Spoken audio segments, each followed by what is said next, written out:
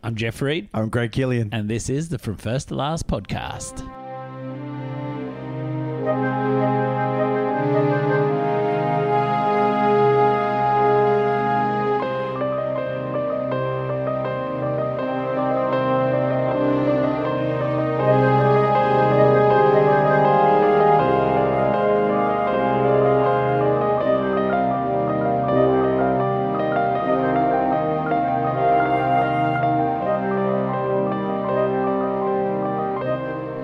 This is the From First to Last podcast. It's a podcast where my friend Craig and I, we get together each week. We work our way through a director's theatrical filmography from the first film all the way through to their last. And Craig, we are pretty deep into season 8 now. We're almost to the halfway point.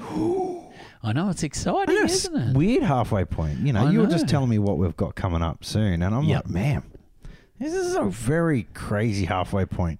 In my mind, in my memory, we're going up. But we might be going down. We might be going straight ahead.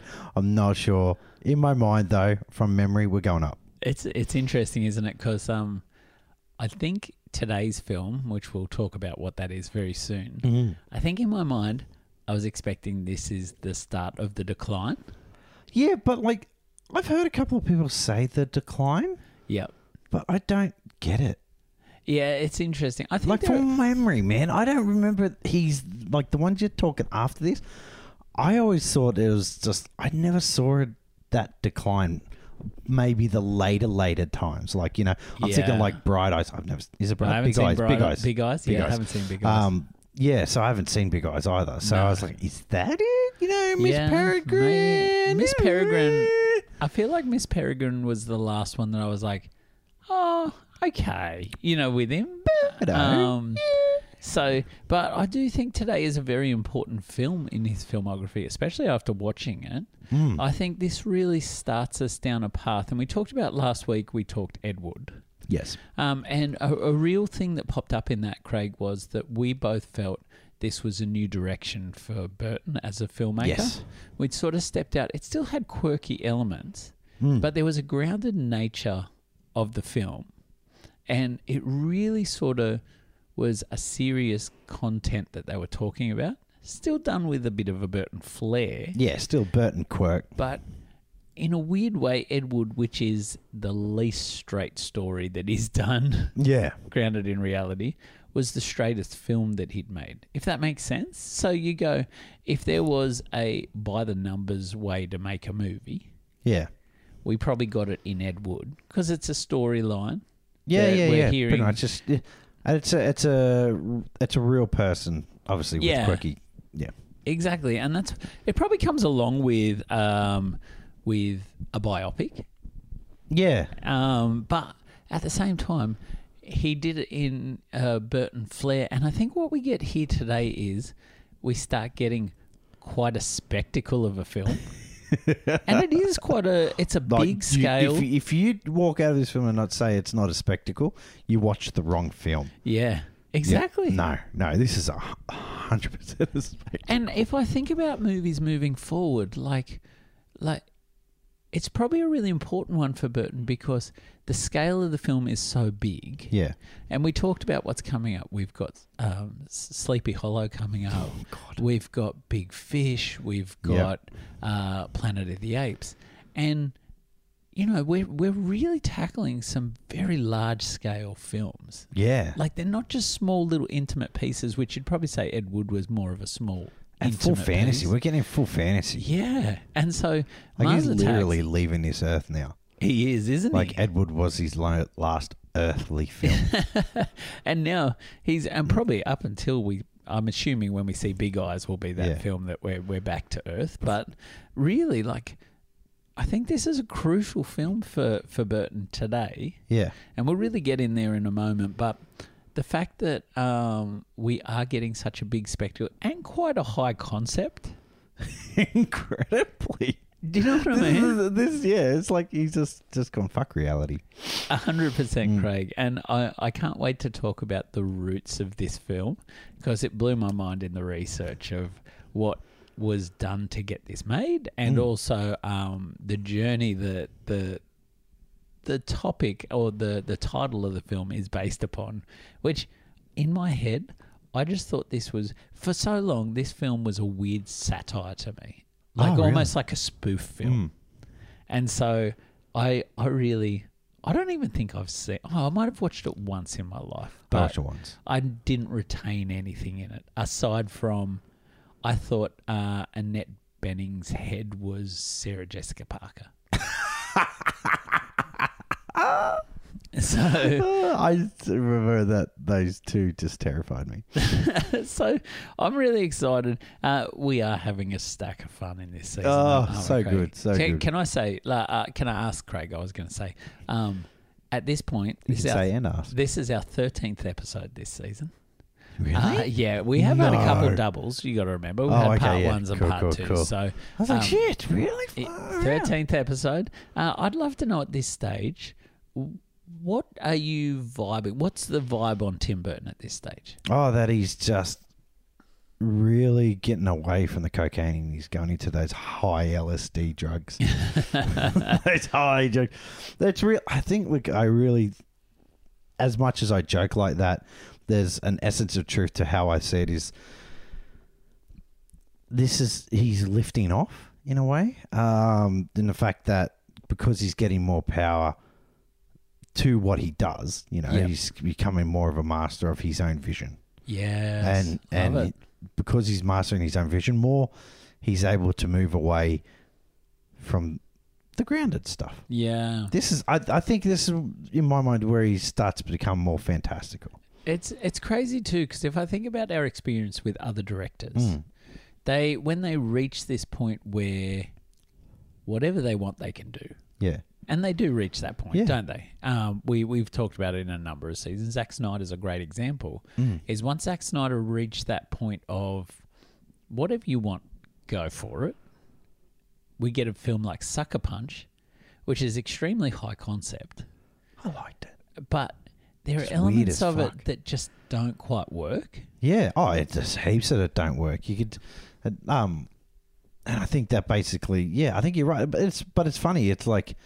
A lot of the directors we see who start off wacky, so let's say Sam Raimi. Okay? Yep, good one. There's a part of them where they want to show their serious side. Yep. Now, I haven't seen, obviously, Big Eyes. Yep. But it looks like Burton has tried to skip that as much as possible. Yeah. You know what I mean? We don't end up with a dark man here.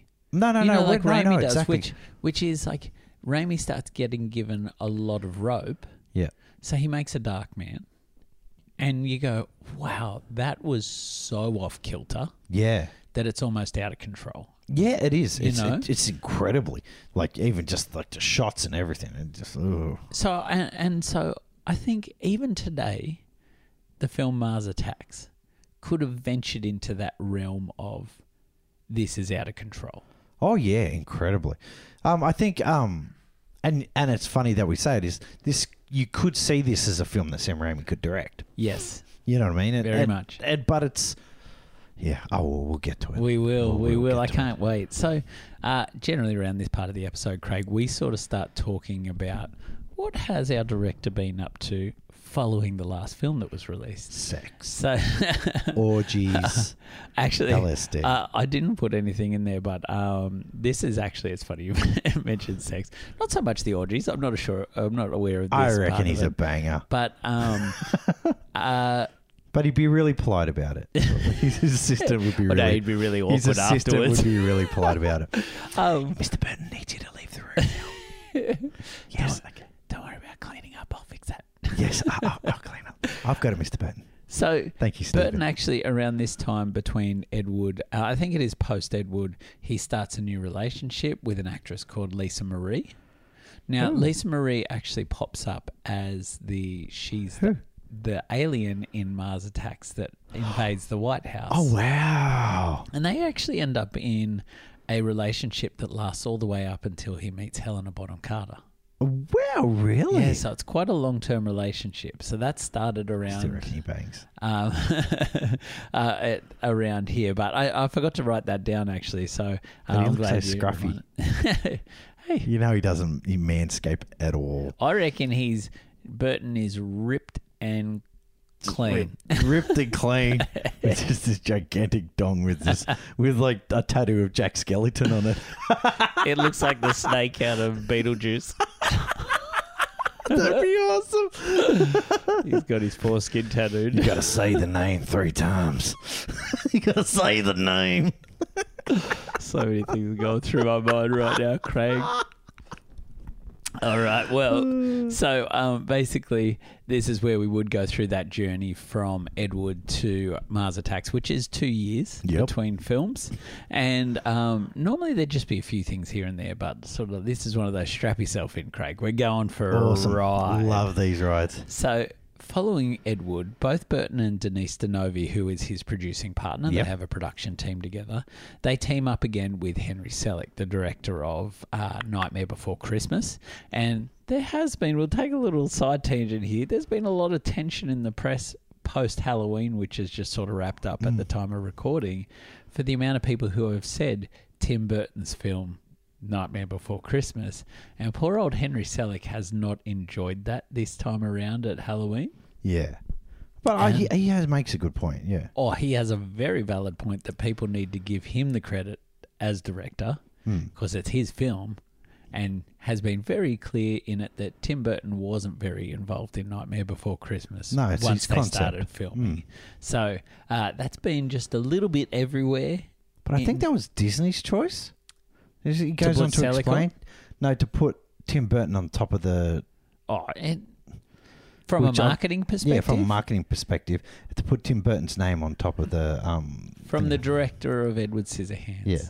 It makes so much sense. But for poor old Henry Selick, he's probably living in a shadow. Yeah, he's just like a Star Wars director. Like the early Star Wars directors. Yep, that's exactly right. People still think that George Lucas directed Empire Strikes Back. Yeah, exactly. Yeah, sorry, mate. So they actually team up with Henry Selick for another stop-motion animated film. Yeah. The success of Nightmare Before Christmas was way beyond what they expected, and so they begin working on an animated stop-motion version of Roald Dahl's James and the Giant Peach. Yeah. Now, sadly, this project actually spells the end of Burton and Denovi's production partnership. I looked into it and did a stack of research to try to find out if anyone really talks about what it was that caused the split. Yeah. Was there a rift? Was it just time for them to move in different directions? Was it as simple as Denovi had a contract with Warner Brothers and Burton had a contract with Disney? You know, true. that sort of thing.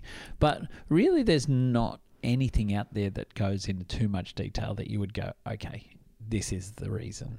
But essentially in 1995, they cease working as a production partnership and dissolve their company. Cool. Production continues on with the film, and James and the Giant Peach gets released in 1996, which is the same year as Mars Attacks. Yeah, gross. It's a gross film.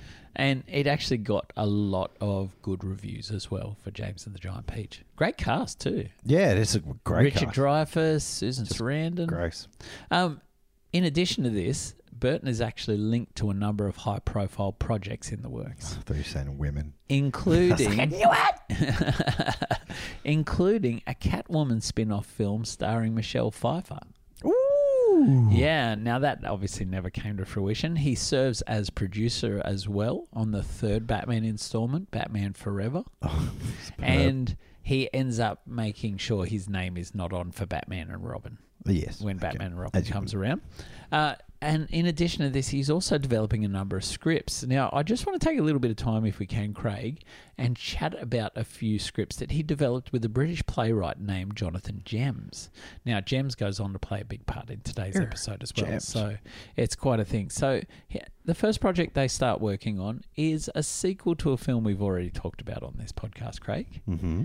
The title of this film was Beetlejuice Goes Hawaiian. Ooh. Now, this is obviously random as shit. A sequel to Beetlejuice. Yeah. And the script actually follows the Dietz family as they move to Hawaii in order to develop a resort. Now, strangely, Hawaii pops up in a lot of projects that he was developing around this time, so I don't know if Burton's been taking a few holidays. I don't know. Yeah, exactly. He's just trying to claim it back. So he doesn't weird. strike me as a man with a tan. I don't know what's going on. Maybe Lisa Marie likes a trip to maybe Honolulu. just sits in the hotel room and just looks out. So when, for the Dietz family, when they begin construction on this resort, they realise it's being built on top of an ancient burial ground.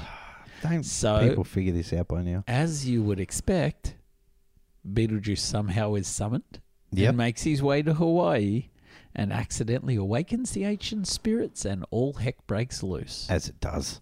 So Beetlejuice Goes Hawaiian basically was developed for quite a lot of time, and the reason the sequel actually didn't happen for anywhere beyond that was actually that stupid concept. Well, aside from a stupid concept, and we did have an animated series, and there were many video games to do with Beetlejuice as well. But what actually was at the core of it all was that Winona Ryder had grown up, and she's now in her 20s and can't play the teenage daughter, which she was so popular after Beetlejuice that anyone else playing that role would probably be seen as a negative. Yeah. So they just couldn't make the story work to have her as a 20-year-old. Yeah. Another interesting project is called The House of Usher. Ooh. Now, it's a reimagining of Edgar Allan Poe's The Fall of the House of Usher. Yeah. Now, I'm not sure if you're aware of much of Edgar Allan Poe's work aside from The Raven, but Poe's it's a short story by Edgar Allan Poe, and it's a work of gothic fiction, sort of like a supernatural horror. Yeah. I'm just blending all my words for some reason tonight as well. But it's about a man who is sent a letter by his childhood friend explaining that he's really unwell and he'd like him to come visit, expecting that the end is near. He sort of arrives to their house, and the surname is Mr. Usher. And so he arrives to the house and notices this big crack in the house that sort of goes all the way down to a lake, and thinks, oh, that's a bit strange. And when he gets there, he's sort of caring for the friend, reading to him, feeding him, and he hears that the friend's sister is also ill that's been living in the house. She passes away, and there's all this stuff that goes on that is just catastrophe after catastrophe. And pretty soon he starts believing that the state of the house is linked to the health of the people within the house. Okay. And so that's the crux of the short story. It's actually seen as one of Poe's great works and has been adapted into further films. But what Burton hoped to do with Gems is to set it in suburban Burbank and actually have it in a modern time. Yeah, that would have been interesting. So you could see how it starts to get Burtonified if you were to give it that thing. So that's The House of Usher. The House of Usher. Christian Bale has a new film with a character with Edgar Allan Poe as a character. Pale Blue Eyes? It looks really interesting. Yeah, doesn't it does look really interesting. I'm a real fan of Christian Bale. I think I'm happy. And the guy who plays Edgar Allan Poe too. I can't remember his name for the life of me. Me either. That's terrible. Remember his face though. He has a really weird froggy face. Yeah, he's no John Cusack though. No. Did you ever see The Raven? Telltale Heart? He did a version of Telltale Heart too. Oh, did he? Oh, yeah, I've seen The Raven where it's sort of like a... That's the guy that directed, James McTeague, the guy that directed V for Vendetta, directed that film. Really? That was his follow-up to V for Vendetta. Oh, my God. The Raven. I know, really sad. Win them all, yeah. He also did that awesome Ninja Assassin, remember? I love Ninja Assassin, man. That's fantastic. That's just a horrible joy to me. It's like an awesome guilty pleasure, isn't it? I like a good ninja movie, man. Yeah, me too. Like one of the first good action-packed ninja films where it wasn't like The Great White Hope, like with Michael Dudikoff or something. Yeah. I love it, Craig. Now, speaking of things that you love, you love a Western, don't you? I do love a good Western. You love a good Western. Tim Burton was going to do a fucking Western? What? Oh, Craig, this is going to be the most exciting unmade project. Oh, this is interesting. That we have heard from Tim Burton. This is called The Hawkline Monster. Oh, this is already awesome. Okay. And like I said, it's by far the most fascinating project that Burton has not made to date, and you are really going to wish that this had happened. It's a gothic supernatural Western. Good. about two gunslingers who are hired by a Native American woman. Now, they're hired to take part in a job, not really sure of what's going to happen to start with. Yeah. They both become romantically involved with the woman and are asked to go to some ice caves in order to hunt down a monster that has been causing issues for their community. Now, it's based upon a book which, as you read through, it's pretty... I don't think the film would have gone there. There's trips to brothels and all sorts of things. And it's the 5th installment in a series of books about these two gunslingers. Oh, my Lord. Yeah, and it really and it's all sounds supernatural, cool. or is it just that? Yeah, that supernatural westerns where they're pretty much like bounty hunters that go in and just fix things for people. Fantastic. Now, if Burton directed this, and let's be honest, a Burton directed supernatural western sounds pretty incredible. Amazing. Now, picture that the gunslingers were both played by Jack Nicholson. What? And Clint Eastwood. Boo. Oh, did they never got them signed on, though? Both signed on to the film. The fuck? And it took too long to get into production. And once Nicholson dropped out, Eastwood dropped out, then Burton dropped out. Idiots. Yeah. Idiots. Could you imagine that? That would have been either the worst or greatest film ever. Oh, man. If you could have had Gene Hackman as the villain. Shut the front door. Shut the monster. Front door. Have him as the monster. Now, from one project you would never have expected Burton to do. That pisses me off. I know, how great would it have been? We're going to jump to a project that sounds so Tim Burton that it's incredible. This film is called Go Baby Go. Go Baby Go. Once again, we're set in Hawaii. What? And it was watching to too be many Elvis films. In a Russ Meyer style film. Really? Yes. Like short skirts and big titties. It's the story. Go Baby Go is the story of 3 go-go dancers. Yep. Who, after a science experiment goes wrong, grow to be over 300 feet tall and wreak havoc on the Hawaiian beachside town they are in. Oh, my Lord. So it's like the attack of the 50-foot woman? Yes, it is, Craig. And unfortunately, at the time, HBO made a reimagining of the attack of the 50-foot woman. Yeah. And as a result, this project was scrapped because they just would have been too similar in styling. There's 3 of them. It would have been 6 movies. So they were all projects that Jonathan Gems was developing with Tim Burton during this time. So there's this time where Burton just goes, yeah, you're a curse, John. Well, he's not, because we'll find out later on that he's not. But they were all sort of projects that Gems was working on with Burton over the last portion of the career. Go Baby Go. And I do know the Beetlejuice Goes Hawaiian script is available online to read. Damn. I haven't looked into the Hawkline Monster, but the novel actually sounds really fascinating. Oh, it'd be cool. Cool. We're going to jump on to now, Craig, before we really get deep on the story and the journey of Mars Attacks as a film. We're going to jump into the cinematic landscape for 1996. 96, wow. Now, in terms of major movements in the cinematic landscape, it's a bit of a quiet year in 1996. But that doesn't mean it's a bad year for film. In terms of from first to last podcast, we've only spoken about one film from 1996, which is quite rare because we tend to have whatever year there's quite a number of films being released at the same time, almost like there's waves that we ride. And the only film we've had is Ron Howard's dark thriller, Ransom. Oh, really? With Mel Gibson. So that's a film from 1996. Now, the Oscar darling from 1996 was The English Patient. Received 12 nominations and won 9 Oscars, including Best Picture and Best Director for Anthony Minghella. Have you seen it? No, I haven't. Hey. Yeah, no, I don't want to see it. Also receiving a number of nominations was Fargo with 7 nominations. I saw that. Year. Brilliant. Great film. Absolutely brilliant. Got 2 wins for Fargo. Frances McDormand. And Frances McDormand won one. And Jeffrey Rush won Best Actor for his portrayal of pianist David Helfgott in Shine. That was fantastic. Incredible Watched parts of that the other day. Amazing. Have you ever seen David Helfgott perform with Silverchair?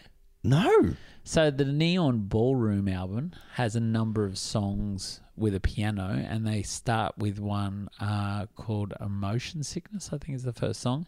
And they brought David Helfgott in, and he plays the piano line throughout it all. And it's It's pretty incredible. Yeah, he's pretty wild. Oh, and so there's footage of him walking in, and he's literally got a carer that brings him in because he's just constantly repeating. But the moment he sits behind the piano, you just tell he's just transformed and just, yeah. Jeffrey Rush does a great job. An absolute cracking job. So, Craig, here's what was released in 1996. Awesome. Big year for box office films. I'd say it's a blockbuster year. Oh, good. I like blockbusters. In first place worldwide was Independence Day. Oh, wow. 817 Have you watched the sequel? million. No, I haven't. Neither have I. Have you? No. I'm interested. I Tried have. to push old Hemsworth up there. Oh, just like they are with The Witcher. Yeah. Well, look, I think he'll do better with The Witcher. I think at the time he was just Gonna have to bulk up. Get on Brother Chris's app. Oh, yeah. Get on Brother Chris's roids, man. Yeah. No, it's all natural, Craig. Oh, the natural roids in Byron. The number 2 film is one that I have not watched in a long time, but when you think about the cast, is pretty incredible. Twister. Oh, wow. $494 million. Do you know what blew my mind?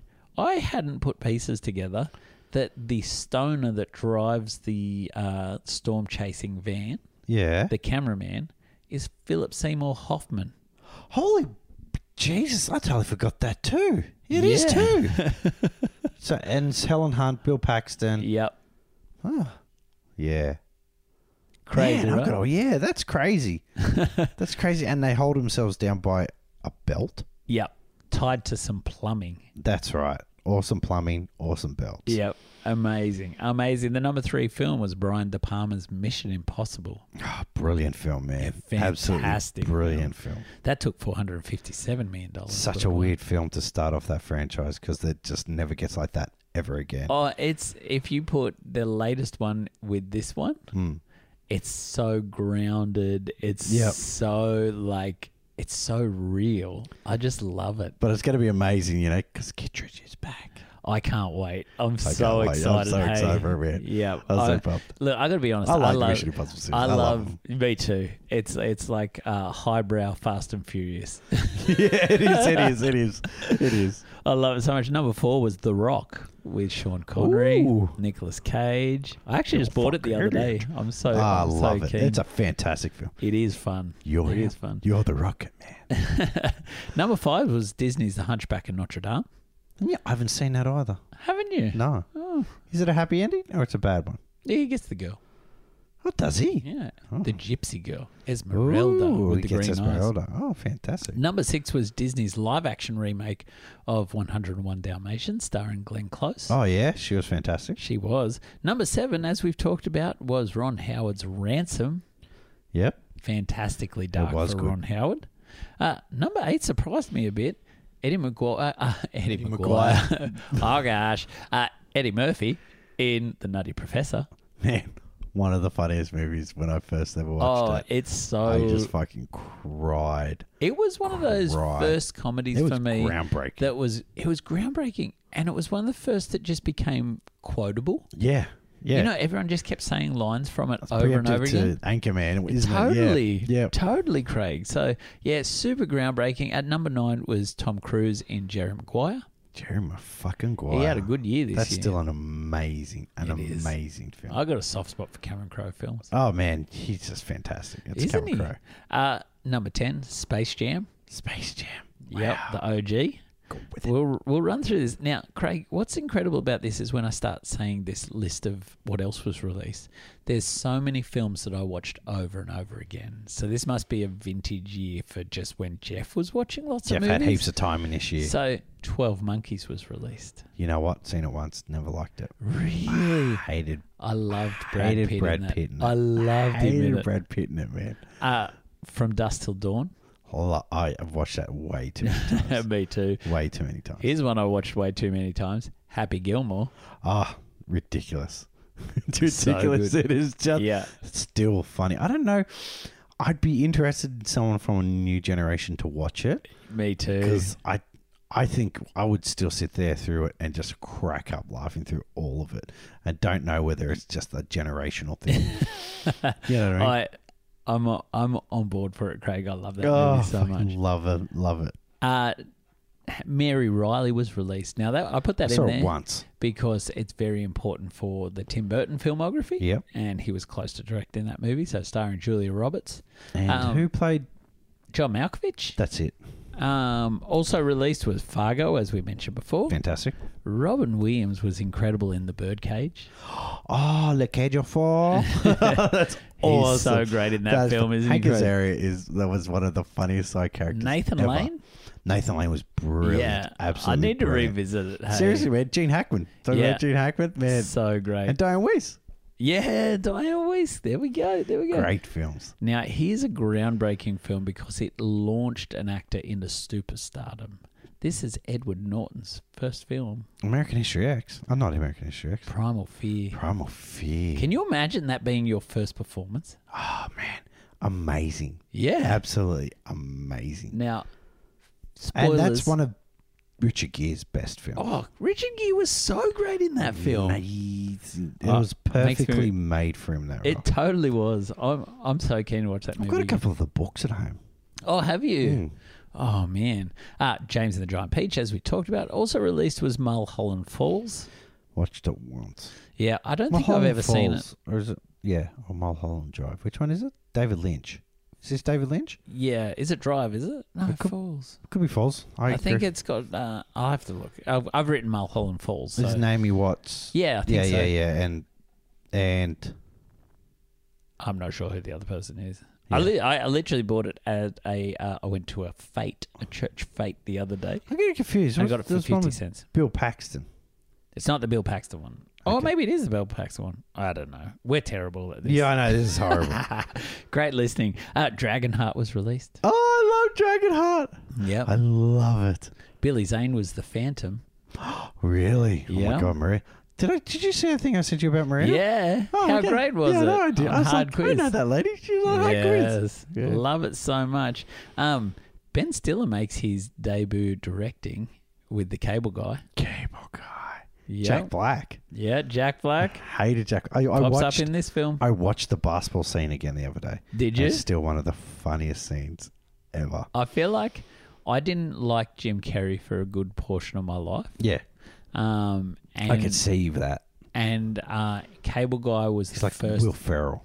Yeah. It's this was the first film that I saw him in, and so I just felt it was really mean-spirited. Oh, it's incredibly mean-spirited. Yeah, and it really just didn't resonate with me. So I feel like I need to go back and watch it. I feel like sometimes Stiller can just invoke that. Stiller's dark, man. Yeah, he can be a dark dude. All these characters have a sort of darkness to them. Yep, totally. That you just go, oh, if it wasn't a movie environment, I probably wouldn't hang out with the dude.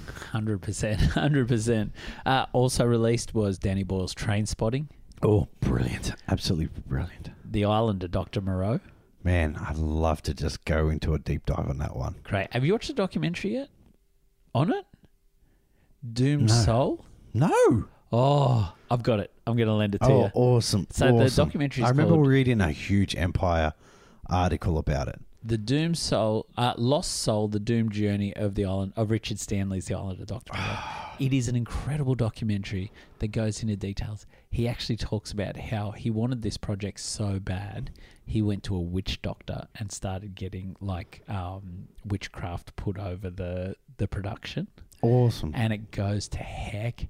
And the cast and crew, there's times where Brando is so out of control that they shut down production for weeks, and the cast and crew just are like partying all night, and it just gets like out of control. They party in costumes. There's like all these dancing pig people just going fantastic. Wild. You got to see it, Craig. I've got to watch it. Crazy town. I'm David Thewlis.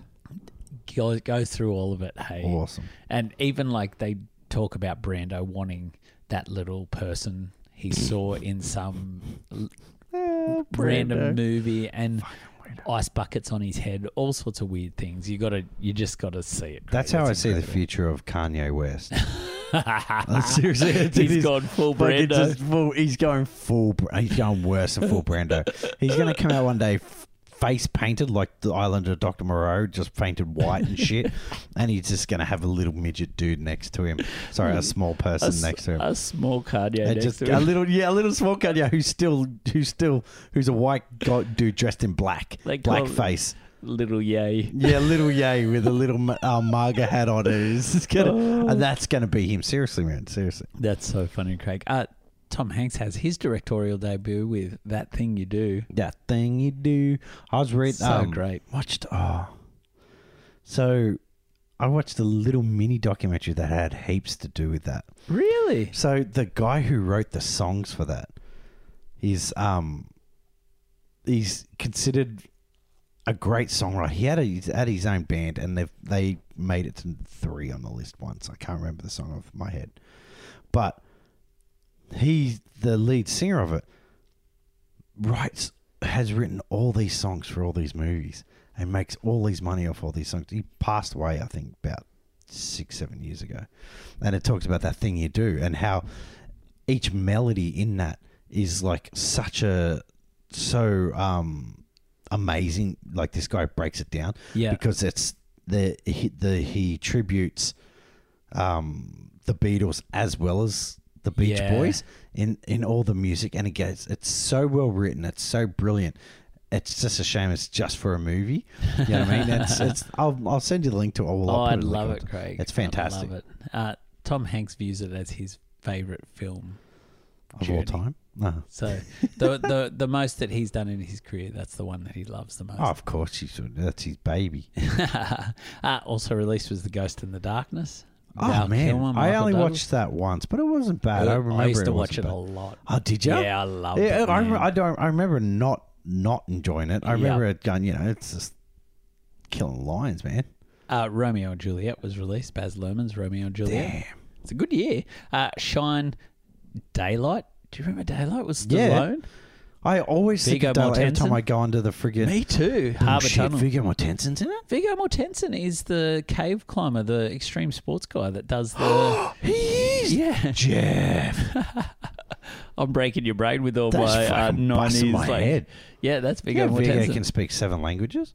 He's an incredible man. You ever seen his interviews where he goes across the world and he speaks? Like people just ask him, he just breaks into all these different languages. Have you seen him? You've seen Eastern Promises? No. Oh, no, it's that's a regret film. That's a regret film. That's up there. It is so great. I've got to. Yeah, I've got to. So great. Scream was released. I loved Scream. And our favourite cookie-smelling angel, Michael. I liked Michael too. Me too. Man. Me too. Man, Andy McDowell's hair was curly as yours. Yeah, we've been talking off mic. Strangely, I grew my hair long in lockdown, and now I'm back in the workforce post-COVID lockdowns. Cut my hair off, and it's turned curly. When for my entire life, Craig, I've had straight It's brown so weird hair. to watch Jeff right now. It's like he's trying to he's going through one of those weird midlife crises. Yeah, it's like I got a perm. He's just like, I think curls are in. You know what they say in the Wog Boy trilogy? Curls get the girls, Craig. Yeah, bro. Curls get the girls. So, Craig, that's a cinematic landscape. That's a fantastic cinematic landscape. It's a big old year of film and a wide spectrum of sort of concepts throughout it. A few high concept things in there as well, which I think is really quite fascinating. So, for all those people at home, Craig, that may never have seen Mars Attacks, may have seen the cover or poster and thought, I don't think I'll ever go there. Yeah. And for those people at home who are like, man, this is one of my favourite films ever, which I've had a few people reach out and say that this is one of their favourite films. Oh, there's a huge following. Yes, there is. So let's take a moment, Craig, and let's just hear about it. Based upon the popular trading card series, this film tells the story about Earth being invaded by evil Martians with unbeatable weapons and a hilariously cruel sense of humour. With an all-star ensemble cast, let's talk about Tim Burton's manic sci-fi film, Mars Attacks. So good, Craig. Now, normally we would jump into the journey to screen right now. We'd just fire right in there. But I don't know if you noticed in the opening credits, and there's some really fun opening titles to this film. Very Ed Wood inspired. Yeah, it is. It is. there was Mars Attacks is based upon the Topps trading cards. Did you see that? Yeah. And I was like, whoa. Man, I remember Topps. Yeah, Topps did basketball cards as well. Yeah, fucking oath, man. They were huge, man. Topps, but they weren't Flair. They were Upper Deck. An Ultra Flair. Yeah. Upper Deck. But yeah, they were Topps, man. Topps were awesome. Yep, they were. Topps did some good, comic book cards as well. So, well, I thought if it's okay, let's get a little bit of context on Mars Attacks. The trading cards. Do it. Before we get into this, because that's a really fascinating little thing. So, released in 1962, Mars Attacks was a science fiction themed trading card series released by Topps. They sold for 5 cents a packet. Wow. And included a stick of bubble gum. Used to get it with the cricket ones. Yes, you did. Yeah. And the Batman ones. And the Batman movies. Yeah. And it'd have that little powder in it. Yes, the corn flour to make sure they didn't stick to the cards. Now, each card featured artwork. Is that why? Thanks, Jeff. Yeah. That would blew my fucking mind. Thanks, mate. You just blown my mind tonight. Hey, I'm a teacher. What can I say? Yeah, each card featured artwork by Wally Wood and Norman Saunders. Now, normally I wouldn't go, it's featured by these people as if they're someone, but these guys actually are sort of unsung heroes on a few things. Oh, really? This is interesting. Wally Wood is an artist who gained fame as one of the original artists working on Mad Magazine. Oh, really? Yes, he's one of the forefathers of Mad Magazine. And so he worked on Mad Magazine from 1952 through to 1964. So 12 years in Mad Magazine. He's also one of the original artists on Marvel's Daredevil. Oh, fantastic. And he's credited as the artist who established Daredevil's red costume with the horns. Oh, wow. So that's Wally Wood. Now, Norman Saunders started out as a painter with pulp paintings for westerns and detective stories. So those beautiful paintings that end up on the covers. Yeah. That was what he did originally. And he began working on trading cards in the 50s. So in addition to working on the Mars Attacks trading series, he also was one of the primary artists for the 1960s Batman trading card series. Damn. So that's Wally Wood and Norman Saunders. Now, the Mars Attacks trading card series created a story arc that followed the invasion of Earth by Martians. And so you would collect all the cards to follow the journey as they were in order that was played out across here. Now, the Martians are cruel, and as the story progressed, cards started showing that the Martians were actually controlled by a corrupt Martian government. Awesome. Who had concealed the fact that Mars was going to explode, which is why they were invading Earth. Oh. So that's as the story progressed. That's why they did it, which is sort of, you don't really get that in No, not at all. So that's the reason. But I'm glad he doesn't go too far down that path. It goes sort of, the world would be too expanded for the film, exactly. I think. So in general, the cards depicted futuristic battles between Martians and humans. Yeah. And really, each card was a different way in which the Martians were attacking, torturing, and killing humans. Fantastic. As the story progressed, humans then began to volunteer to be a part of a mission to invade Mars, and the cards flipped the story to become the humans attacking and killing the Martians. Fantastic. Yeah, I know. Really cool, huh? Cool. So the series was super popular, and its success is actually attributed to the fact that at the time the Cold War was so prevalent in the media that people really related to the way that they could be invaded. Yeah. And then people would rise up to take their country back, or their planet back. And so the cards just keep playing out, and they actually stopped production the same year they started in 1962. Oh, what? Not even a full year of production. And the reason that they had to stop production was the cards gained massive popularity with children. So it became that thing that kids were buying because there was extreme violence. Is this the Hays Code? The Hays Code? Yes, I think it's called the Hays Code. So there's a code that was brought in around about this time, and comic books as well. And it really locked down a lot of comic book stories as well. So you couldn't say this, you couldn't show this, and this. And so comic books almost died because they were boring. Highly plausible, Craig, because the kids really loved it because it had extreme gore and suggested sexual content. So there was a lot of girls with torn tops, stuff like that. That's very B grade stuff. Yeah, and the aliens were involved with that stuff as well. Yep, which we do see in the movie. The aliens are quite horny. They're very horny. And so this gore and sexual content or suggested sexual content leads to them having to stop production because there was such outcry from parents and family groups. What was the bubble gum like? That's it. Probably strawberry flavoured, or that real bubble gummy flavour. I can still smell it, actually. I know, so can I, man. So can I. It was I so can still good. feel it, and then how like when you first ate it, depending on how old it was. Sometimes it could even scratch you as you put it in your mouth. It was really hard, wasn't it? Those times were hardcore. The cult following of the cards led to a resurgence in 1980, and Topps released some mini comic books outlining the story, showing the artwork. And again in 1994, when an expanded edition of the trading cards were re-released. That's fantastic. Now, the release of the film then gave it another little burst of Mars Attacks back into the in the general public. And lastly, a sequel series of cards were released in 2012 to celebrate the 50th anniversary of the 50th? cards. Were they done by the same people? Or by Topps. Okay, cool. No, I don't know if the same artists were involved. Oh, actually, I do know Wally Wood passed away in the 80s. So, not before starting Wally World. Wally World. So that's just a little interesting sort of insight into the cards and actually how popular the card series is. That's fantastic. And you can imagine just Tim, this would be totally up a young Tim Burton's alley. Yeah, he would just adore this. Oh, he would love it. Yeah. So it's really interesting when it gets to Tim Burton because you would think this would be something that would be in his sphere of knowledge. Definitely. But not so much, Craig. Oh, wow. Yeah, really interesting. So the idea of Mars Attacks was actually not something that Burton alone had tried to get off the ground. In fact, a film version was pitched back in 1985 by a gentleman named Alex Cox. Cox at this stage was a writer with a little bit of heat behind him because he had written the film Repo Man.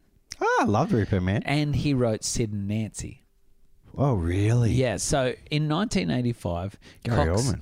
Cox gets to this point where people are saying, well, pitch us some more ideas. We want to hear what you got. And so he pitches the idea of Mars Attacks film to Orion and TriStar Pictures. Now, they think, okay, there's a little bit of something in this. And so they purchase the rights to the trading cards. Good people to pitch it to. Orion were always fucked in the head. They always had like those little weird, wacky. Yeah. We call them A24 now. A24 are always that weird ass. Or Blumhouse. Yeah, Blumhouse. They're always just the off the center. Yeah, but great films. Oh man, A24 are like fantastic. Yeah. Blumhouse are a little hit and miss. But yeah, A24 are always like, 100%. Man, that's fucked up. Yep. But I'm watching it. Yeah.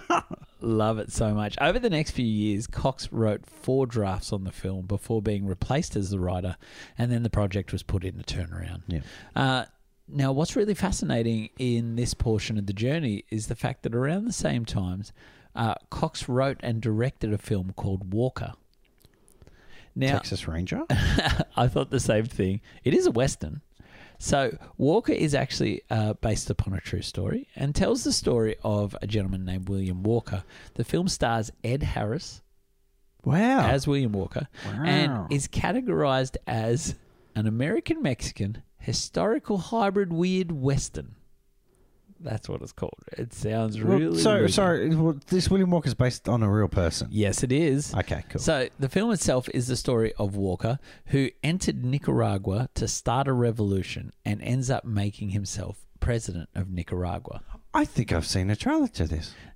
And so it's a really cool story, and you could see how a film could be made about this story. But what Cox did was he really wanted it to make this new modern take on it at the same time. So it's set in the 1850s in a Western, but features random modern elements such as helicopters, Diet Coke, Zippo lighters, cars, and a whole heap of other things that were not around in those times. So he's sort of like doing like a Knight's Tale type thing. Yeah. Remember that? Yeah. Well before. I really like A Knight's Tale. I love A Knight's Tale, man. So, Who directed that? Oh, not too sure, actually. I know. You'd think that person was jumping over into... Yeah, we'll get look to into that. So the film had a budget of $6 million. That's not bad. In the 80s? Yeah. Pretty darn good. Damn right. That's a couple of keys. It performed so poorly that Cox was blacklisted from any future Hollywood productions. Oh, man. He mustn't have been bad at it too. He must have done something bad too.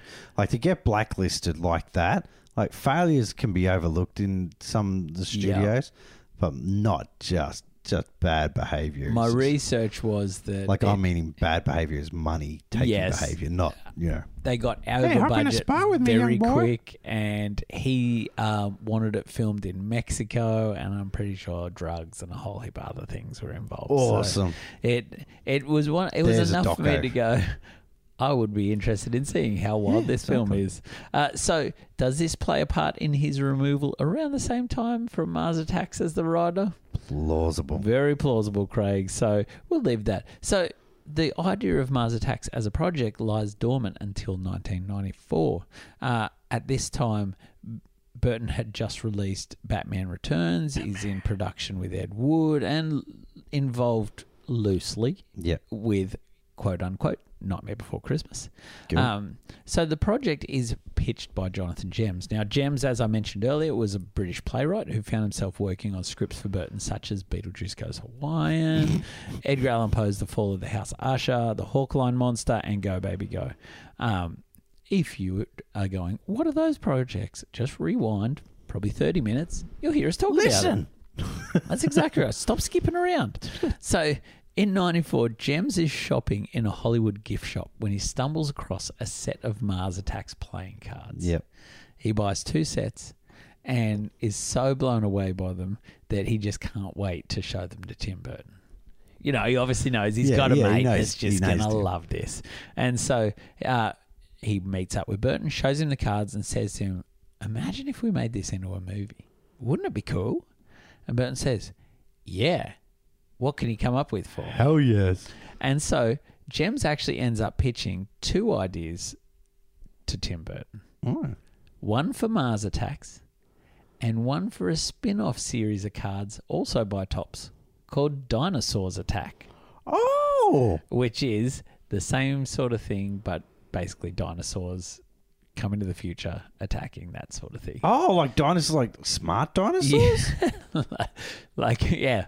Pretty much. So Dinosaurs Attack is the other one. Now, man, that'd be gory. So that was released in the 80s. Jurassic Park. Well, let's see, and this is Jurassic Park actually plays a big role in this. So the Dinosaurs Attack was a trading card series that Topps released in the 80s, hoping to evoke nostalgia in Mars Attacks people. Yeah. Probably around the same time that Mars Attacks had its resurgence in the 80s. And Burton just loves the ideas of Dinosaurs Attack and actually wants that to be the project that they pursue. Because it could really draw on his love of Godzilla and that Japanese cinema, the big monster-style cinema. But following the massive success of Jurassic Park, both Burton and Gems decide Mars Attacks is probably the better of the 2 options to go down. So in addition to this, Burton really felt that Mars Attacks allows him, as his follow-up to Ed Wood, to then display some of the filmmaking techniques that Wood would have used. So there's homages to Ed Wood all throughout the film. Jesus, yes. And so that was very intentional. So he really wanted them to be like, you watch Ed Wood, now you can watch Mars Attacks and see, as if my career is really doing an Ed Wood film. And Plan B from Outer Space is regularly listed by Burton as one of the inspirations for this film. So Burton finds a home for the project at Warner Brothers, and the studio then seeks to purchase the rights to the trading cards and secures the rights. Burton puts Gems to work and asks him to start writing a script. And so sort of towards the end of 1994, Gems turns in the first script for Mars Attacks. Now, the script was incredibly ambitious. Is this still Dinosaurs Attacks, or we've gone to Mars? We've gone to Mars Attacks. Okay, cool. So we're in Mars Attacks now. So it's incredibly ambitious, and the studio budgets the film at $260 million based upon Jonathan Gems's first script. Now, you could understand a weird alien species invading Earth. Yeah. To comedically sort of B-grade kill people. They're not too keen on dropping $260 million. And they say to Gems... Well, Independence Day's released around this time. Well, and Independence Day does play a big part in this film. We'll get there a bit later. But the studio say to him, listen, it's too obscure, an obscure card set from the 60s. We're not going to give you that sort of money. So you need to pare this back, and you need to bring budget down to $60 million. That's good. Still a decent old budget. That's pretty good.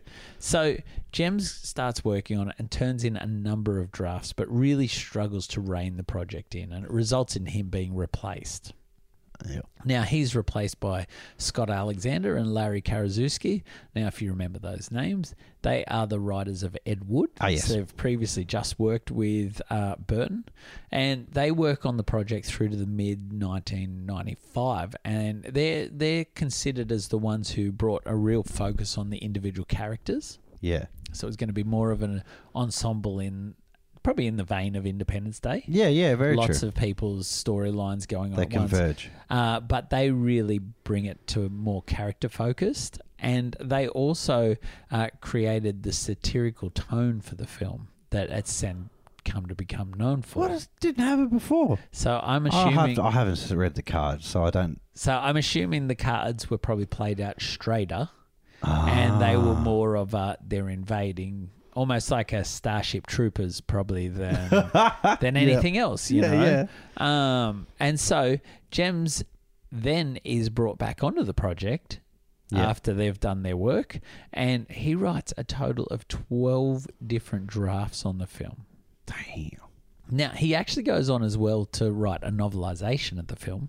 Oh, cool. Okay. Which would be really interesting. But what's even more interesting is that in the novelization, he dedicates it to Tim Burton and says that Tim Burton actually co-wrote the screenplay with him and took no credit on it at all or money as a screenwriter. Oh! So this project is co-written by Burton. Now, Warner Brothers pushed really hard following the more recent drafts. They were concerned because Burton and Gems had made it really clear in their screenplays that the Martians would not have subtitles. So Warner Brothers were really quite vocal at the fact that they want subtitles so everyone can understand what the Martians are saying. Oh, okay. Which obviously you could imagine Burton's adamant that they're not required at all. And I'm really quite glad that they aren't. It is, yeah. It's funny though because the version that I watched, which I have on we've got our own private media server, so I watched it on that, and I'd ripped it off the Blu-ray that I own, and I was really concerned, Craig, because I was like, "There's no subtitles. I'm missing out on what they're saying. I've done this wrong." And I went and checked because it was on Netflix as well. So I went and checked on Netflix, and then I realized that there was nothing on there, and I was like, "Oh, great!" They're just like which I think is incredibly hilarious. Throughout the process as well, Gems evolves his script from the first one, which had 60 main characters. 60?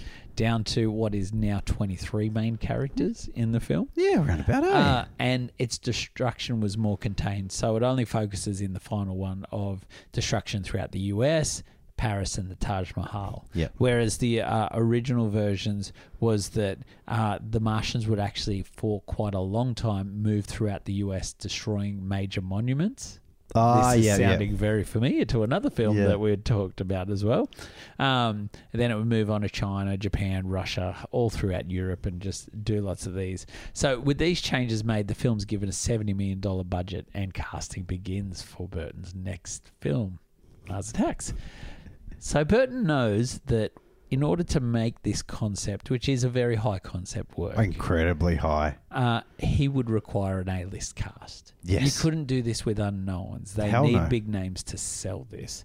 And he begins drawing on people who he'd worked and his previous directing experiences. Now, one of those experiences that he loved was working with Jack Nicholson on Batman. Of course. Now, Nicholson loved the concept so much. He would think this was brilliant. Yeah, he certainly did. He asked to play all the roles. And Burton initially just wanted him to play the role of the president, but following that statement from Nicholson, he thought, actually, why can't he play more than one role? Yeah. And so then he offers the role of both President Dale and the sleazy developer Art Land. Fantastic. And I love Jack Nicholson. I love him in his this roles. film. He's so great, isn't he? For the role of Barbara Land, Burton had actually signed Susan Sarandon for the role. Oh, okay. And unfortunately, she had to be replaced. And following that disappointment and the disappointment of previously not having another actor in Batman Returns, he reached out to Annette Bening, who was meant to play Catwoman, and she was signed on as Sarandon's replacement. Fantastic.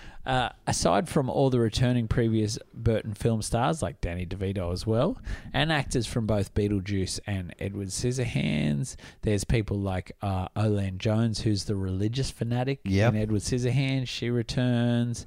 She's the redneck now. Sure is. Burton really wanted to have Hugh Grant play the professor. Oh. Yeah, and Hugh Grant turned down that role, and they then signed Pierce Brosnan. He was fantastic. Not a bad backup. No, he was fantastic. He is good in it. And for the role of the president's wife, it was actually a really tough choice for him because he had 4 great actors who all wanted the role massively. They were Meryl Streep. Oh, yeah. Diane Keaton. Yeah. Stockard Channing. Oh, wow. And then the role went to Glenn Close. I think Glenn is a perfect She's one. great in this film, she's isn't perfect. she? Yeah.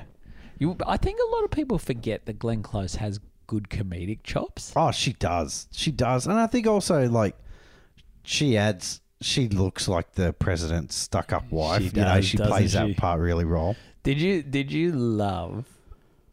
we'll go there just for a moment. I loved all those moments of Natalie Portman in this film. Oh. A very young Natalie Portman. But the idea... And I love the silliness of the concept that the White House is still a house someone has to live in. Yeah, exactly. And so the fact that, like, poor Portman walks out her bedroom and everyone's having this big heated conversation outside the Oval Office, which is next to her bedroom. She's like, can you keep it down? People are trying to live here, you know? Yeah, exactly. And they're talking about, the aliens are attacking it and stuff like that. And so those moments were so Brett funny. Steiger. Yeah, it's so funny. I loved it. But yeah, so Natalie Portman's in there as well. Yep. Jack Black's in there. I know. A very so young funny. Jack Black. Joe Don Baker, his dad. Yes. Oh, man. Yeah. It's fantastic. a big cast. Yeah, Isn't it? it's fantastic cast. The more names that kept popping up, I was like, what? I know. It just kept coming. So the film was meant to commence shooting August 95, but they pushed it back to February 96. Now, one of the reasons for this was that Burton actually wanted The Martians to be stop-motion animated.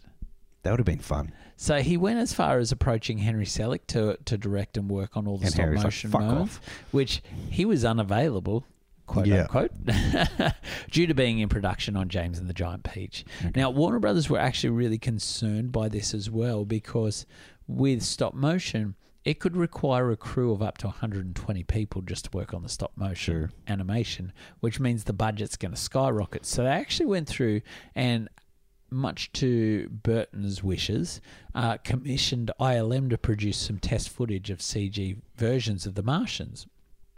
Now, ILM at the time were coming off the back of Jumanji, and the visual effects on that were considered extremely cutting edge. They were good for its time. And so Burton sees the footage and agrees, actually, CG may be the way to go on this, and pulls back on his plans for stop-motion Martians.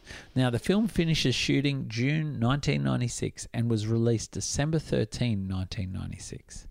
Critically, it was given mixed reviews, and in the US was considered a box office bomb, only taking $37 million in the US.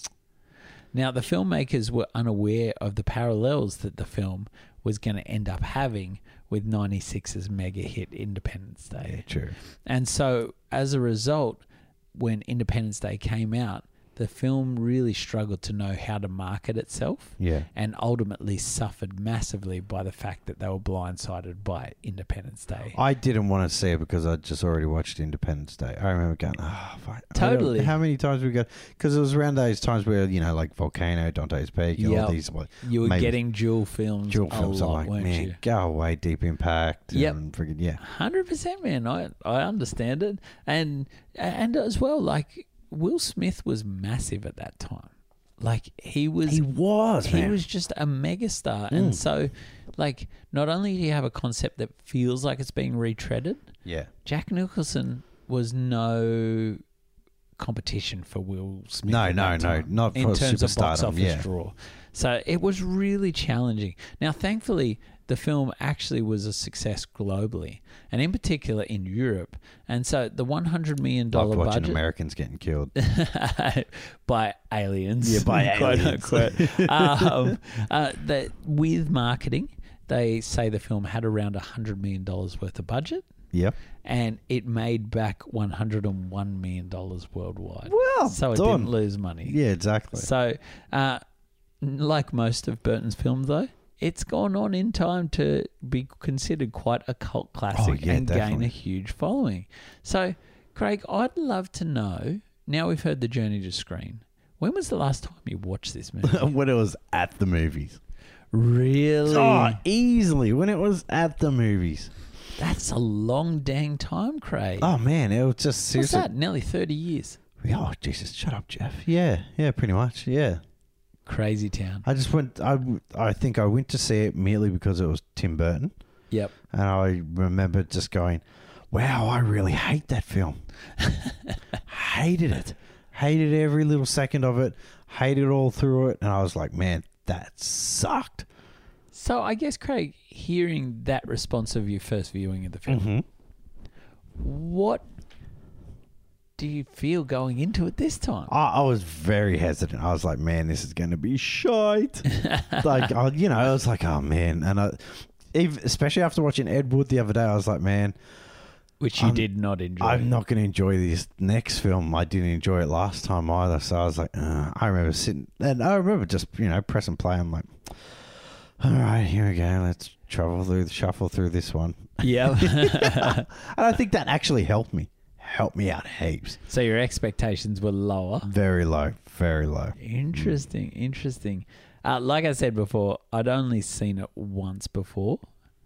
I'm pretty sure I might have watched it on VHS. Oh, VHS, wow. So we're probably talking, it probably would have been the 90s when I watched it as well. And that would be because I loved Edward Scissorhands and was probably looking for more Burton as well. He was one of those directors that I really followed his career. Yeah, he was. So, actually, no, I don't think I did, because I think the first time I watched it was when I did that. I talked about watching Pee-wee's Big Adventure because I went on my very first to last journey years and years ago. And so it probably would have been around then that I sourced it and watched it.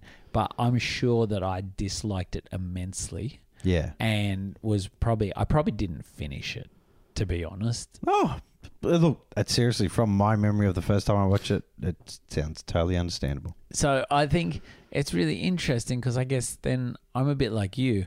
I actually thought if there was a film that I could either love or hate, this was the closest that Burton had that could be so divisive for me, potentially divisive. Yeah, incredibly. And so I went into this. Ed Wood, I thought, could be a bit of a flop as well. Yeah. But I really enjoyed that one. So I was really interested about how this would pan out. I had pretty low expectations, so low that I was sitting there and a little funny thing. There was one night where Kathy Lee was feeling a bit unwell. She's like, oh, I can't sleep. Do you reckon you could just give my feet a little rub? I'll fall asleep. And so I thought, well, I'll put Mars Attacks on and just watch it on my phone while I give her a little foot rub. And so I did that. And usually I would watch something in that moment for 10, 15 minutes. She falls asleep, and then I go hop into bed and crash out. And I sat down and watched it in one sitting late night. And Craig, if I can just jump to how I feel about it, I really enjoyed this movie. Same, mate. Same. I don't know whether I've just basically, you know, my humor's changed or, you know, the satirical, whatever the real part of in your face on of it. Loved it. It was so fun, wasn't it? It was so fun. I remember hating a lot of the side characters. Yep. And just going, oh, man, these guys annoy the shit out of me. But man, just watch it again. I'm like, this is actually quite fun. This is like a very, you know, it had such a, I guess, Doctor Strangelove feel to some sections of it, and I'm happy I watched Ed Wood obviously before it. Yeah, you know, because you could see that feel throughout, and you could see where Tim Burton wanted to push the film, you know what I mean? Yes. And yeah, I enjoyed it. I thought it was hilarious.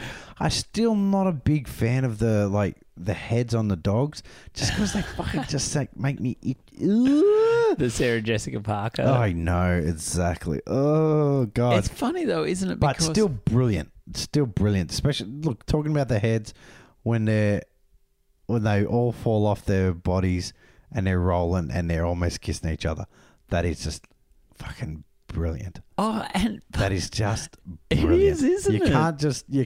You just like, that is just a weird, twisted mind, and that is brilliant. I love it. There's something oddly beautiful about it. Yeah. It's like really, and we get that later on, later on when we get to films like Sweeney Todd and those things. There are these moments that are twisted beauty. Yeah. Well, I think isn't that the point of Burton? Yeah. He's just very much so. Yeah, exactly. You could just sum up his whole career with twisted beauty. Yeah. It's so true, Craig. It is so true. But I don't know whether it was just after we talked about off air before we got on here how crazy our lives have been outside of the podcast. It's just getting up to that sort of November, December-y sort of time that we're getting. It is a little bit hectic in both our worlds. Yeah. And so we were both talking about how busy we've been and how that can be stressful. And I feel like this was just what I needed. I think so. I think because you didn't have to add much weight to it. No. You know what I mean? Like the film doesn't even allow you to add weight to it. No. You know what I mean? You're not meant, like we were talking about before with the Tops thing, you know, there's such an expanded universe, and he kept it simple because he doesn't want you to overthink this. No. He doesn't care. He doesn't want you to care about where they came from and all that shit, or even what their plans were apart from just being little assholes. You know what I mean? And that's what I loved. I hated it originally because of that, but man, I fucking love how they're such little assholes. Do you know what? I actually wonder if these characters, it's a crazy thing. We've talked about nearly every film. We go, I wonder though if this film was low key crucial to some future characters. Yeah. So those aliens, they're little anarchists, they're little horn dogs. So essentially, you end up with these. I don't know. They're just out to be like little party animals. They're like weird little party animals that just also will kill people.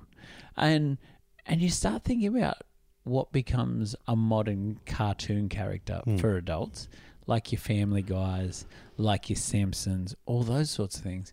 And they start taking on some of those roles. Do you know what I mean? Yeah, that in-your-face anarchist type role. Yeah, but there's something cute and lovable about them. You know, like on paper, Homer Simpson is an absolute pig. Oh, yeah, he is. He's a pig of a human being. But there's something endearing about the way he goes about his actions and the madcap schemes and all those sorts of things.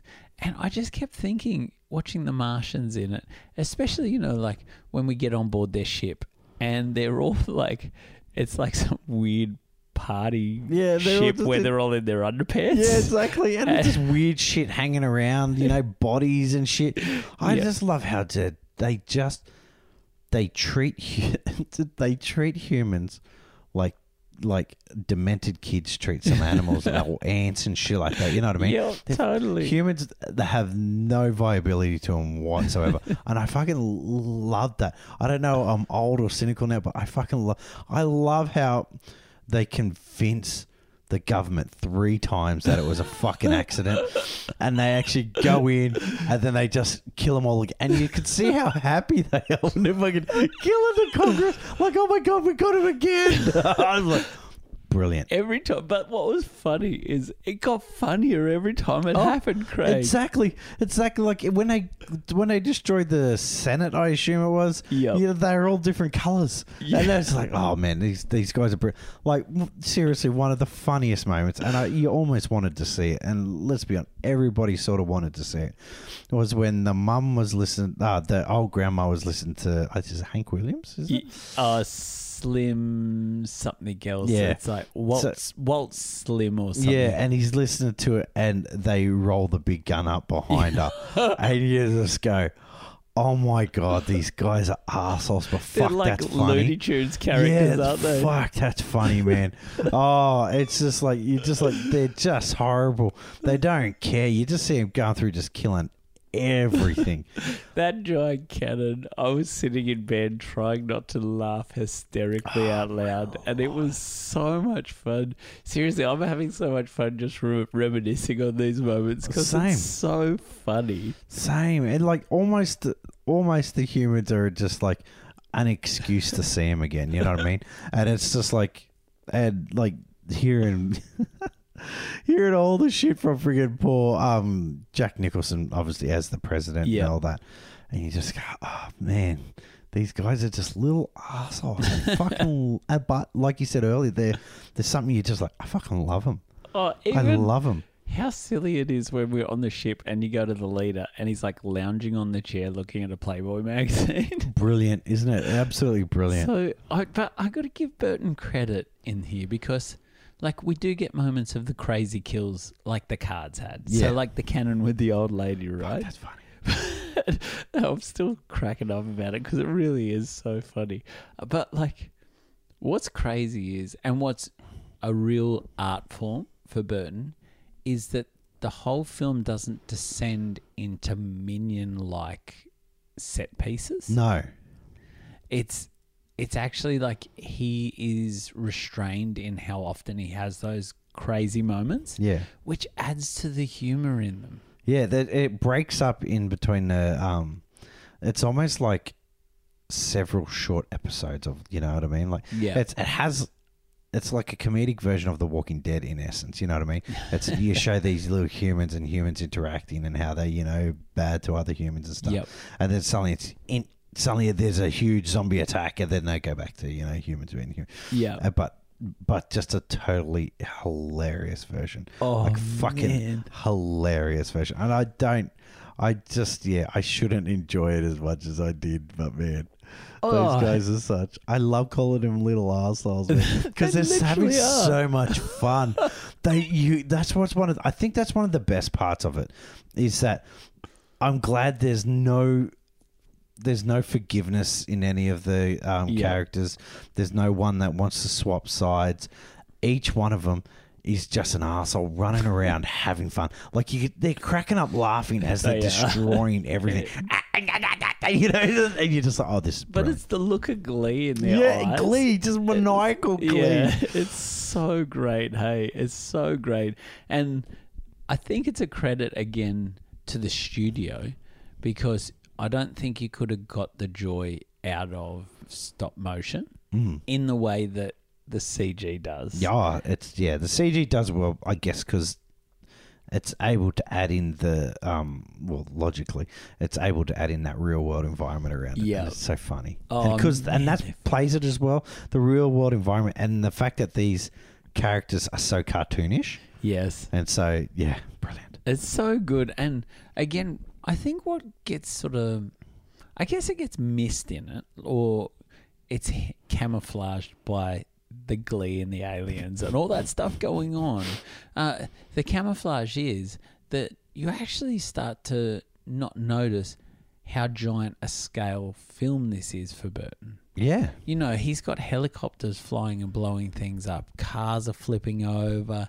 There's like laser beams. You know, all that stuff's going Michael off. J. Fox. Michael J. Fox is there, you know. Man, all they have left is a steady hand. Yeah.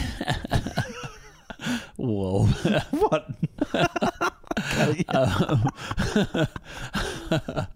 My brain went to He's trying to get through that one. It's a good one. It's a grower. That'll kill me when I do some editing. But like, you just forget how big that is. You know, there's a heck of a lot of people converging on that place, and it's so. It's tactile, so it's not. We're not at the point of over the top CG. Yeah. So then, therefore, you know, Burton is actually he's having to coordinate a lot of stunts. He's actually coordinating a big cast. Yeah. He's multiple locations. Well, probably all just around Vegas, but lots of sets. Yeah. And so there's so much going on here that you're like, wow. In terms of his films, you might say Batman Returns was like big in scale, but that seemed very set based as opposed to outside in the daylight, coordinating military style things going on. So that gets lost because there's all this CG going on, and I don't think Burton gets enough credit because it actually shows he actually can handle the action. Yeah, oh yeah, he handles it incredibly well. In a way that you would probably go, like if we watched Beetlejuice, and you said, hey, imagine if he did a 15-minute military scene that was really action-packed with little sprinkles of humour, you'd be like, him? The Beetlejuice guy? Yeah, exactly, yeah. So I've got to say... That's a good little scene too. Oh, it really is. So Even though stupidly, Jack Black's run is one of the stupidest runs you'll ever see. Like, he actually literally, if you sit and watch it again, he runs in front of two people shooting. He totally does. Like, and you're just like, Jack, what are you doing? It would have been awesome if he got shot by his own people. Well, that would have been even more fantastic. I was waiting for it because I think like it really highlights how stupid a person he is. Yeah, like exactly. He's just a dumb... And now his girlfriend, is that Christina Applegate? It sure is. Christina Applegate's in there as well. She got a Hall of Fame the other day. The star on a Walk of Fame. Oh, did she? Yeah, she's suffering bad, man. She's got MS. Oh, yeah, really? I know, poor darling. I know. I shouldn't tease her, and I'm sorry, Michael J. Fox, for my previous comment. Yeah, you should take that back. Yeah, I take it back. I take it back, Michael J. Mr. I take Fox. it back. I do love Mr. Fox. Now, I've got to ask, is she the same person that later in the film is having sex with someone else in the trailer? Yes. Yeah. Okay, cool. It was one of those fleeting moments where I was like, I don't really want to rule. And how fun is that? When they just pick up the trailers and crash them into each other. I love it. I absolutely love it. They're kids with... They're mean kids with toys. I love it. I love it so it's bad. So true. It's making me think of Sid from Toy Story. Yeah, exactly. It is. And he just destroyed it. I love it. So good. Oh, man. Seriously, Craig, I had so much fun in this movie. Jack Nicholson is having an absolute blast. I love it. Jack should have had like a cocktail in his hand through the whole movie because it looked like he was half cut through the whole film. But he was so good as the president, as the dopey sort of president. Yeah. Which I don't know, 96? Was that George Bush was in presidency then? Not sure. No. George, the father, George Bush, senior. Yeah, I think so, yeah. So that you go... Then it got to Clinton, then it went to George Bush Jr. Around September 11th. You'd say that that's a jibe at the Bushes. Oh, it could be. It could be. But could be jibe at many. Like Ronald Reagan true. Around that time was. That's true. Considered, he's a guy who fell asleep at a table, and in saying that, It's very true. I love Nicholson as the sleazy developer. Who is so hell-bent on getting this thing that he's still pitching a hotel while the invasion's happening. Yeah, it's all burning around him.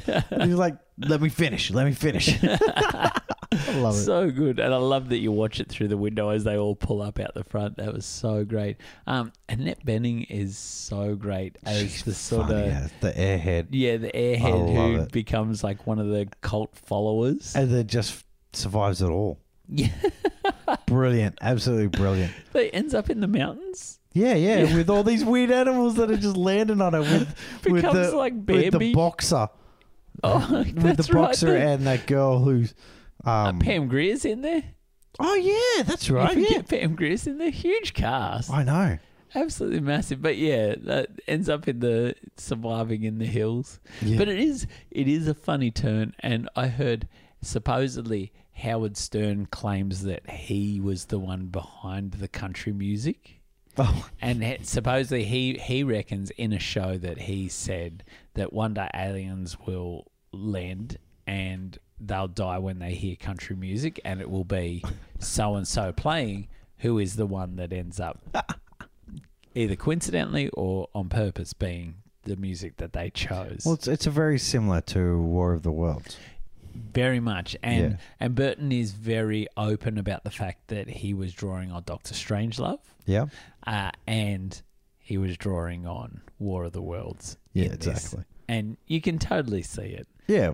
But I like these aliens in the fact that they're actually all individual-minded aliens. Yes. Not the one where you kill the mothership and then suddenly every alien just dead. Falls to the ground. Yeah, same. Get the word out. I even loved, Craig, the head explosion moments of I the love aliens. that. That's fantastic. And they're all inside their little... brilliant. Like a blender. There's one... I think it's the one where they then go to the Taj Mahal and they're like taking that photo. They're doing like a little... I love it, man. Seriously, it's so... Oh, man, it is irreverent in so everything it does, man. I loved it. I thought it was just a beautiful, like, it's not a masterpiece, but it's a beautiful, chaotic 90 minutes of just irreverence. It's seriously, it's so much fun. Is it 90 minutes or 2 hours? No. It'd be like 100 minutes, I reckon. But yeah, like, it's so much fun. This is a film that I know if I'm feeling a little flat and just need a silly pick-me-up. Oh, yeah. I could watch clips of those aliens and be so happy. They nailed those aliens, man. They nailed them. They totally did. It was just so funny. I think the thing that I just picture in my head all the time is that one going, ack, ack, ack, and then a whole heap of them look at each other. Then they all crack up laughing. Yeah, exactly. It's just so good. Oh, man. I think we just need a little compilation of the alien moments.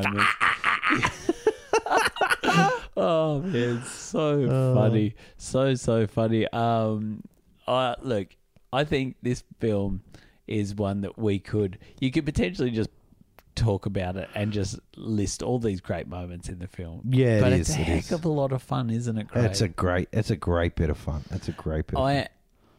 Which sort of brings me to a point, Craig. I hope it's okay to go there already. Go. But when we start thinking about rankings, this one's a really fascinating one. And for me, I'm just going to tell you where I sort of go. Yeah. Is on paper, if I was to go, how does this fare as a directorial effort? It's bigger in scale, but is it the likes of, say, a Batman Returns or a Edward Scissorhands? Yeah. I don't know. But did I have a stack of fun? I had so much fun. And if I go, all right, at the end of this season, would I rather watch Edward Scissorhands or would I rather watch Mars Attacks? I'll pop Mars Attacks on and have a great old time. Oh, look, seriously, it's... How I said is Edward Scissorhands I'll watch from start to finish. Yep. I'll watch scenes from this film and I'll just crack up laughing more often. Yes. More often, okay? So more often now. And it's weird that it's been a rediscovery for me, but there'll be plenty of times I'll just be like, man, I'm just going to watch that scene where they're in a nursing home and there's fucking, you see a dude in a wheelchair go past us frizzled up. That's true. I forgot about that. It's so itchy and scratchy, isn't it? They're going through every room of the nursing home, and you just see them destroying things, man. It is so funny. Oh, it is so bad. It's so good. I just love it so much. I almost want like a video game where I get to be the Martian. It is. It's like a video game, isn't it? It's so funny. So good. So, Craig, if we take a look at the Cinephiles Studio whiteboard, At number 1 for Craig is Batman Returns, followed by Edward Scissorhands, Batman, Beetlejuice. At number 5, you got Ed Wood, and number 6 is Pee-wee's Big Adventure. For myself, I've got Ed Wood at number 1, Batman Returns 2, Edward Scissorhands 3, Batman 4, Beetlejuice 5, Pee-wee's Big Adventure 6. I'd love to know, Craig, where are you popping this? I know there's a huge cult following behind Beetlejuice, but man, I thought this movie was heaps funnier as a comedy. Yep. Above Beetlejuice. Okay, above Beetlejuice. I love it. Never thought it. And I don't know if I would have, maybe if I watched, if I didn't watch Ed Wood or just didn't have this whole backup thing where I just went in with no expectations at all. I loved it. It's so fascinating, isn't it? I love the way that time can actually... We talk about time can sometimes sour a film. So you rewatch a movie and you go, oh, that doesn't hold up well. But then you have a moment like Mars Attacks where age, probably context. Age makes it even better. Like you feel like you're watching those. You feel like you're watching a well done Ed Wood film. 100%. It's so true. And I just loved it. You know what? This has been a really hard one for me because... I don't know. I had so much darn fun watching this movie. Like, it really... I needed it. Like, this is a film that I literally just needed, Craig. And I think about it and I know that Edward Scissorhands is a better made film than this. Yeah. So I go, oh, man, I don't know if I can put it higher than Edward Scissorhands, which is at number 3 for me. Batman Returns... It's definitely not better than Batman Returns in quality of filmmaking. So if I was to talk about experience, it would be up there with like Batman Returns. It'd be up there. But I think it would only be fair for me to put this at, just like you have, at number 4, which is sort of mid-table at this point, to go, do you know what?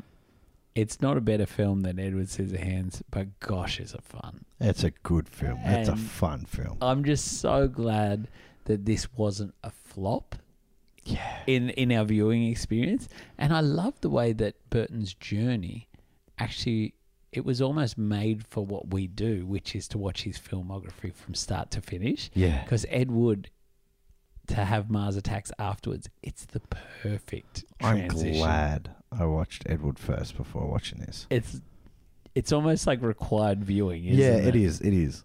I'll tell you what, a film that really sparked a memory for me as well, which is this film is almost... I'd love to do a film like a double billing where we watch this and then we watch Adam McKay's Don't Look Up.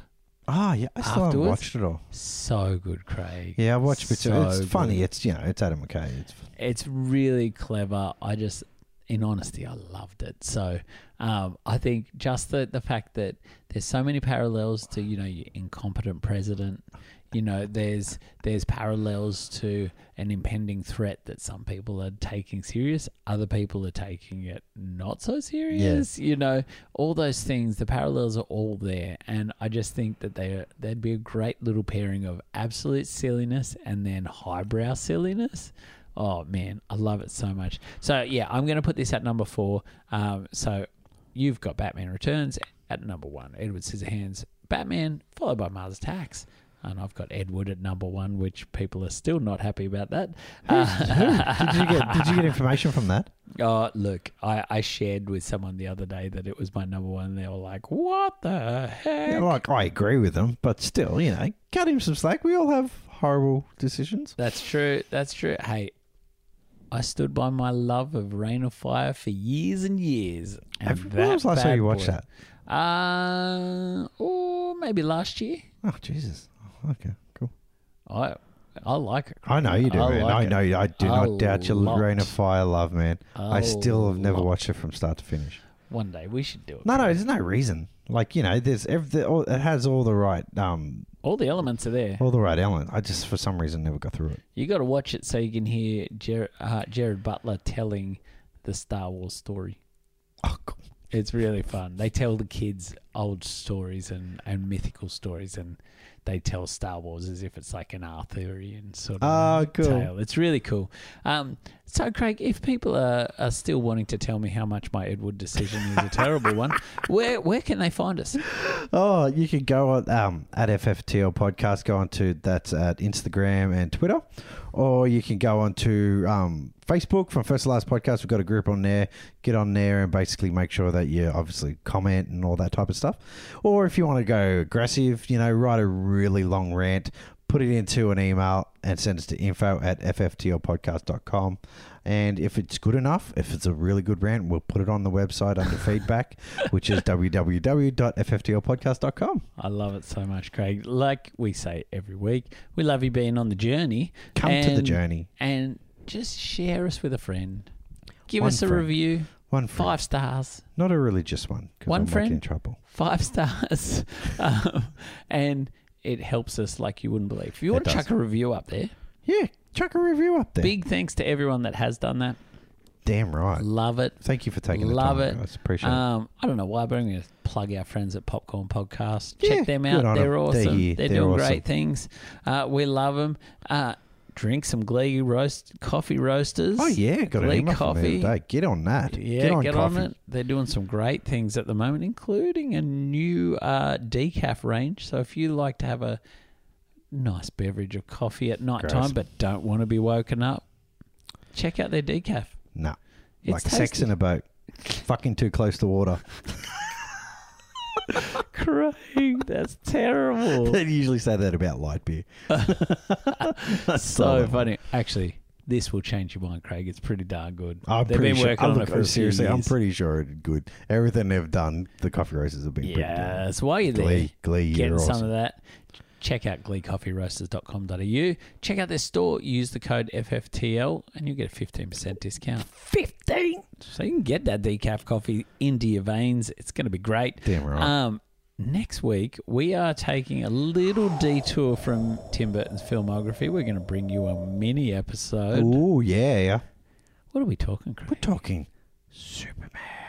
Superman Lives? Superman Lives, that's Damn. right.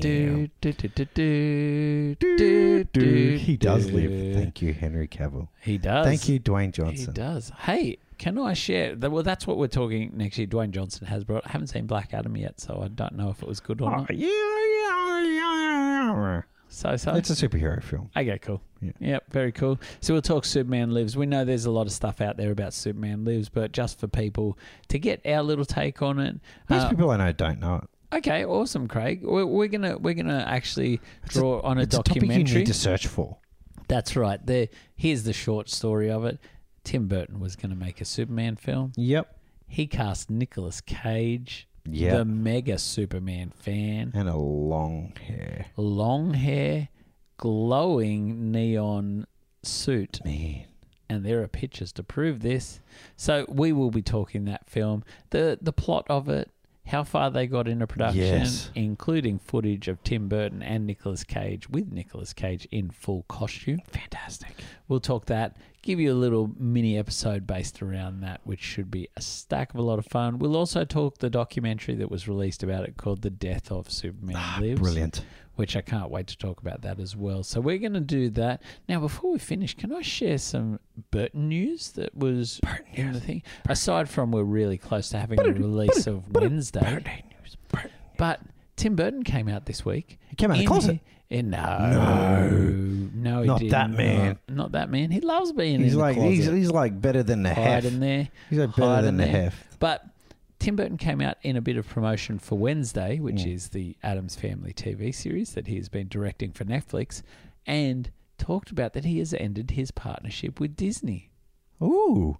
So he actually came out. He's on and Netflix now. And said, well, he is. He's in the Netflix house.